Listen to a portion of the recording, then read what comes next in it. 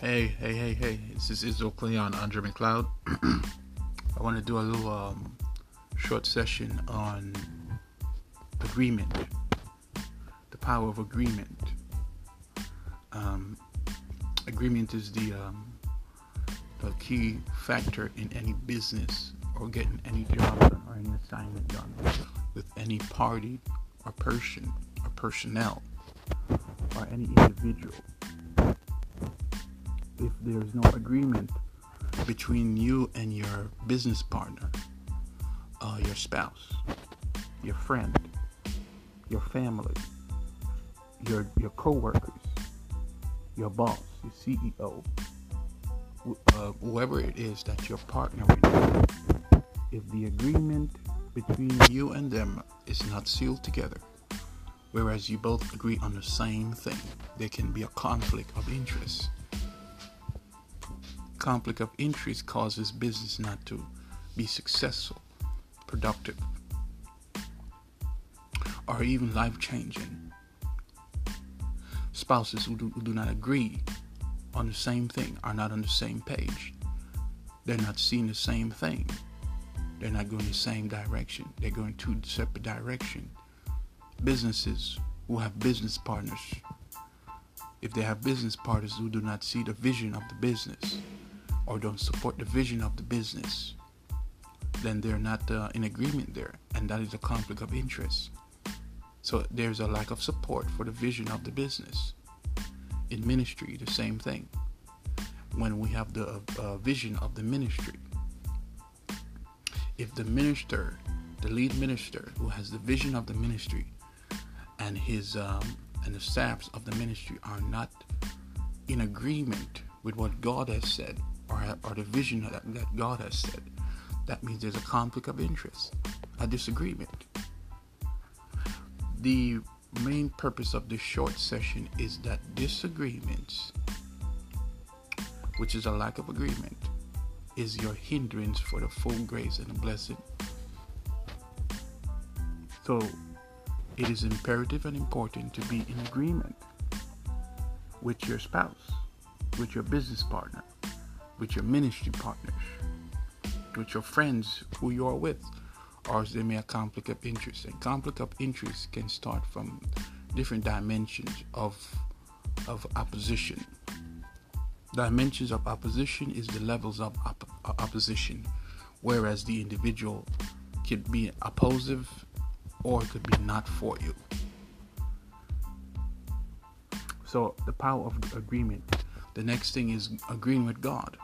Whatsoever God has created you, gifted you, talented you, and chosen you to do, that is what you agree with God for. Do not allow yourself to be in disagreement with God and cause your life to be in shambles.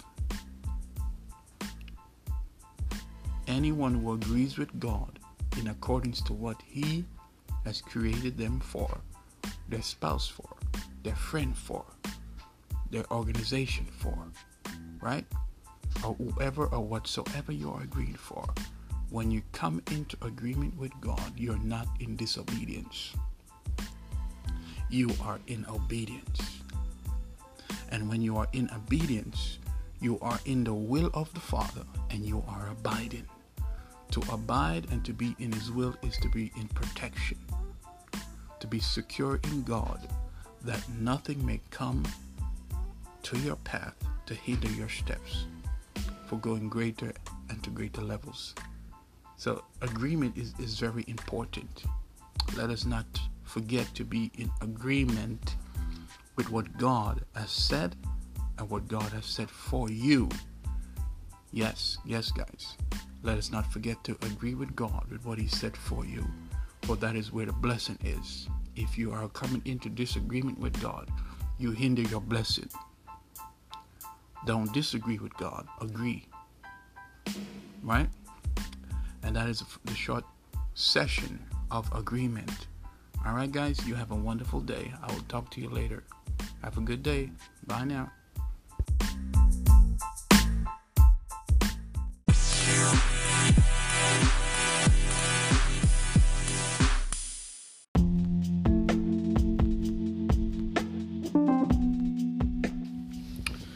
Greetings, this is Izzo Cleon on Jimmy Cloud. I want to talk about love today.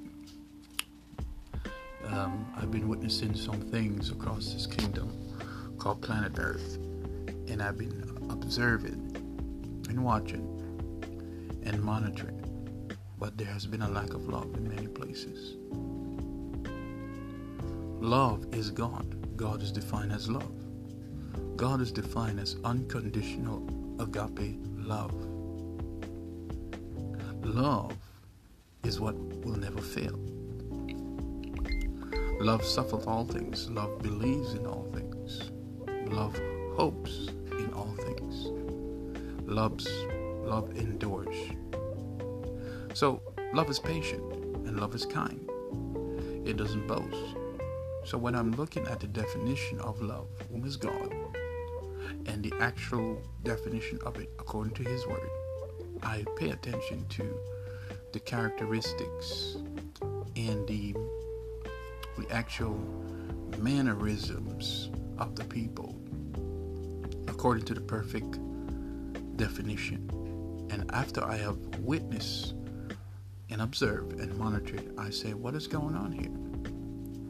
Why has there been a lack of love? And why has there been a lack of enthusiasm to obtain love from God, right? In certain areas. And I've come to this conclusion after monitoring and observing life situations that has been tossed to them, that's caused them to fall out of love. So their situations and their problems has caused them not to love anymore. That instead of becoming unselfish, they have become selfish. Love is not selfish. It is not defined as selfish. Love means unselfishness. Love your neighbor as you love yourself. Love the Lord your God with all your heart, with all your mind, and with all your body, and with your spirit. That has defined one thing. If you were to love God at that level with your heart, mind, and soul and body, well then guess what? You have given up to Him, and He shall be the one to lead you. To love means to open up your heart and mind. To love means to give. To love means to share. Right? To love means to have unselfishness and kindness and patience towards another, a thing, a people, an organization, or whatsoever it is that you are sharing the love to. Love will never fail, but if you take love away, it will fail. If we do not get back to love, then we'll be in darkness. Love is the key to end darkness. For God says He will bless the kind-hearted. Yes, He did. He said He will bless the kind-hearted. And because of such, kindness is also the sub-definition of love. You cannot be kind without love. So God said He will bless the kind-hearted. When you are kind to your neighbor, He shall bless you. Love is the key for light. Light is defined as love. Love is defined as light. When you love, you have light. God is light. Love is defined as God, and God is defined as love, which equals light. You cannot love and not have light. Therefore, light is the end of darkness, for darkness shall not prevail over light. What has failed or died in your life has no love anymore. I will say it again. What has failed or died in your life has no love anymore. Love is what never fails. Therefore, what has filled has not loved anymore.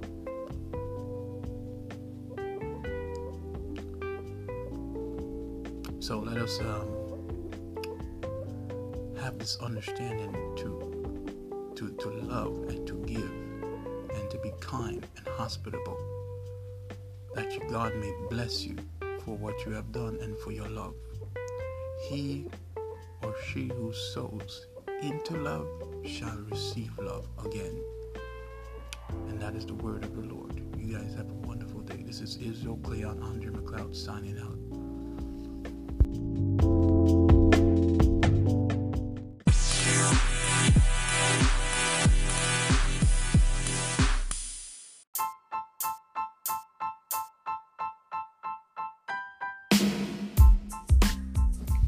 Greetings, guys. This is Israel Cleon Andre McLeod. I want to do a promo on the Reign of Cleon movement, and I would like to invite you to the Reign of Cleon. This movement is a living movement. It's a movement that is anointed, spirit-filled. It is a movement that is filled with the grace of God. It is a movement that is crowned. It is a crowned movement, and it's also part of salvation. You shall be saved when you believe in such. There will be liberation and redemption in it. So I welcome you to the Reign of Cleon movement, the new beginning, the next chapter, the next phase. I invite you in. Welcome in.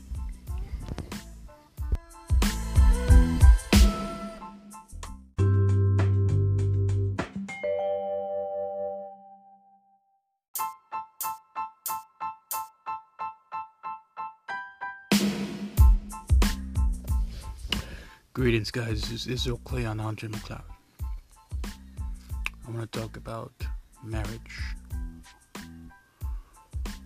Marriage is of God, and it can also be not of Him. The reason behind that, marriage is no longer just two alone; it is three, but yet one. God is in the midst in the three, but yet still it's one. He that is one with the Lord is one with Him in spirit. Therefore, she that is one with the Lord is one with Him in spirit. When the marriage has covenant with the Lord, whereas the husband has covenant with the Lord, and the wife has covenant with the Lord, they are in relationship with the Lord by His Spirit. Then the Lord brings the two human temples in oneness. The mystery of this is the spiritual oneness. Spiritual divisiveness only brings one thing: natural divisiveness. Whereas natural, they're not the same. They are different. Spiritual unity brings natural unity.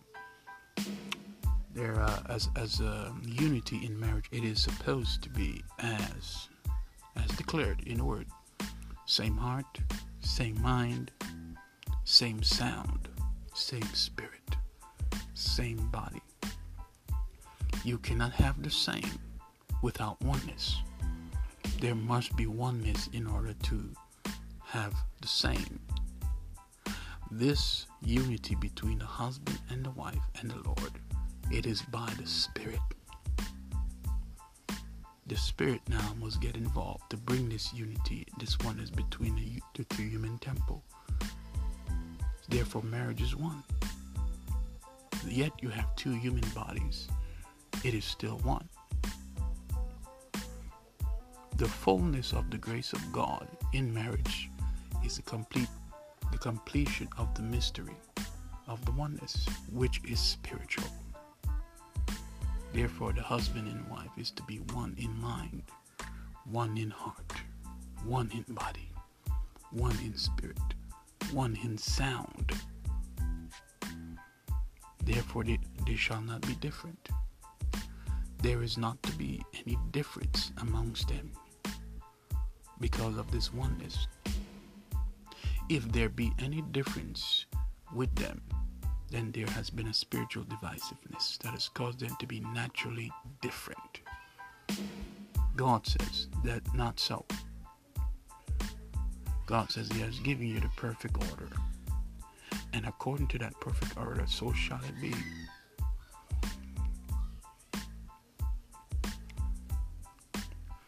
To experience the fullness of the grace of God, this mystery of oneness is needed to take place.